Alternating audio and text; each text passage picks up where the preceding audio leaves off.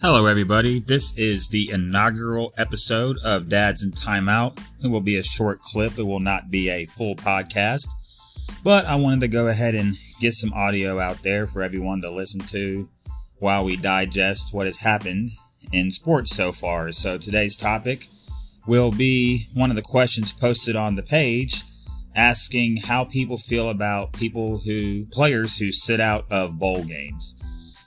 And I've always felt many different ways about this, and people have commented that they believe that a player made a commitment and he should honor that commitment. And I am a person being in the military. Oh, by the way, this is Jesse Williams speaking.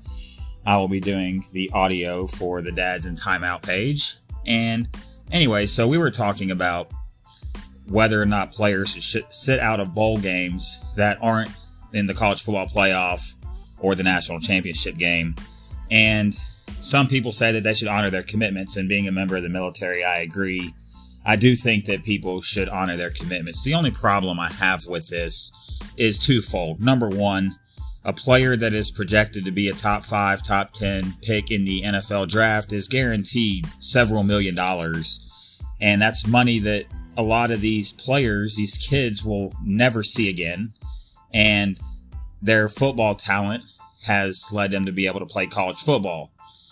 I would have a lesser problem with this if there was a viable option for players who do not want to go to college to play in a minor league system like in the NBA where they can be in a G League.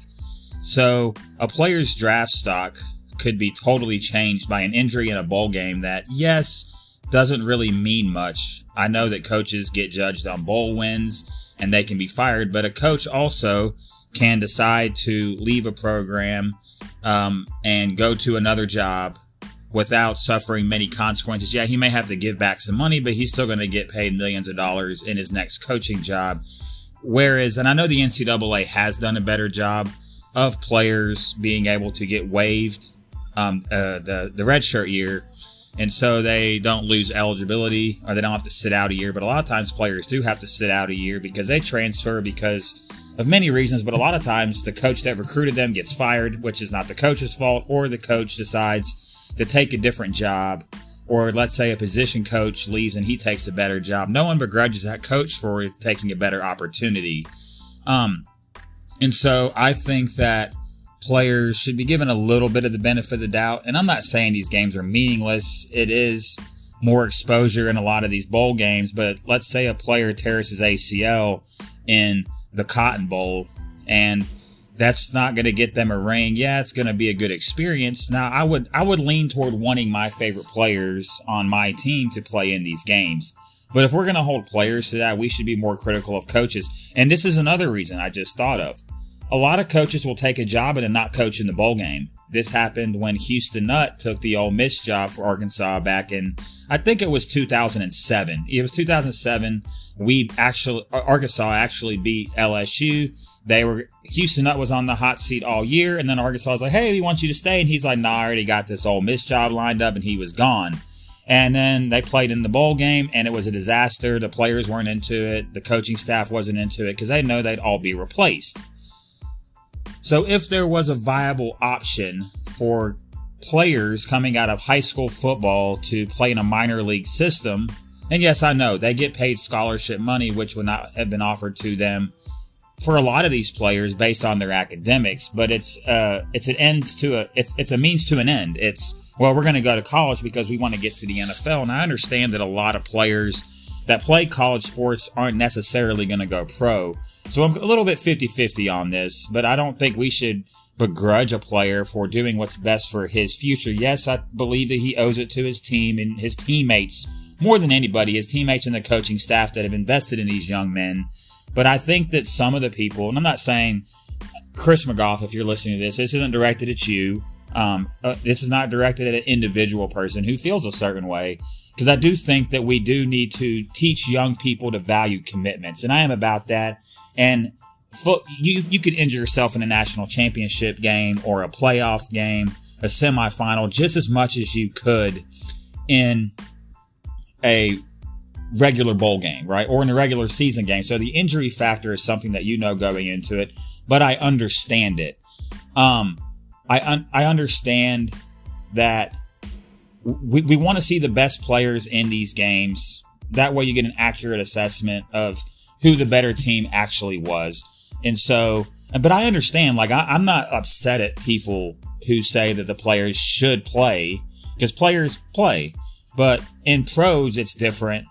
Whereas a pro athlete, let's say he shuts it down, even though he can play, even though their team isn't in the playoffs, they're already getting paid. And yes, we can argue about whether get a scholarship is getting paid, but a lot of my issue comes with the fact that yes, you might get $100,000 worth of scholarship money over a 4-year career, whereas the university and the football program is making millions upon millions in the NCAA, probably upwards of billions of dollars off of your talent and your hard work. And so the coaching aspect of the coaches not being held as accountable, and they get to skip out on the bowl games, and they're not as held accountable. They're not held accountable as the player is for not honoring their commitments. And so I do think it's a sticky situation. And I think the only way this gets resolved is, and I've been on the fence about whether or not college players should get paid, because yes, I know about the scholarships and they do get a full ride, but they can also lose that scholarship based on their play. Most players don't. A lot of players, they'll get to keep that scholarship, and then they're supposed to uphold certain values and team rules, which is very, very understandable. I'm okay with that. But I think that it's just a difficult situation because, and this is really just geared toward football because of the high contact, physical nature of football. Whereas in basketball, listen, you can hurt yourself and shoot around just as much as you could in a game. I'm a little less like players sitting out of the NCAA tournament. It's like, bro, basketball's basketball. Listen, I understand. Football is just a different animal, and it makes so much money, and the players don't see that revenue. And here's the thing: in any other business, you don't work for free. And so a lot of people like to say, well, they're getting an education. But I talked to a guy, I will not name his name, but he was in the military with me. He played for the Razorbacks in like the 1990s, I want to say. And he was telling me basically how much studying and schoolwork they actually did just because of film study and weightlifting and practice. And then, like I said, the weight room and treatment and all that other stuff that goes into football, memorizing the playbook on top of being a full-time student. And so I would be interested to keep hearing your opinions on what y'all think about players who decide to sit out of these bowl games. I don't like it, but I understand it.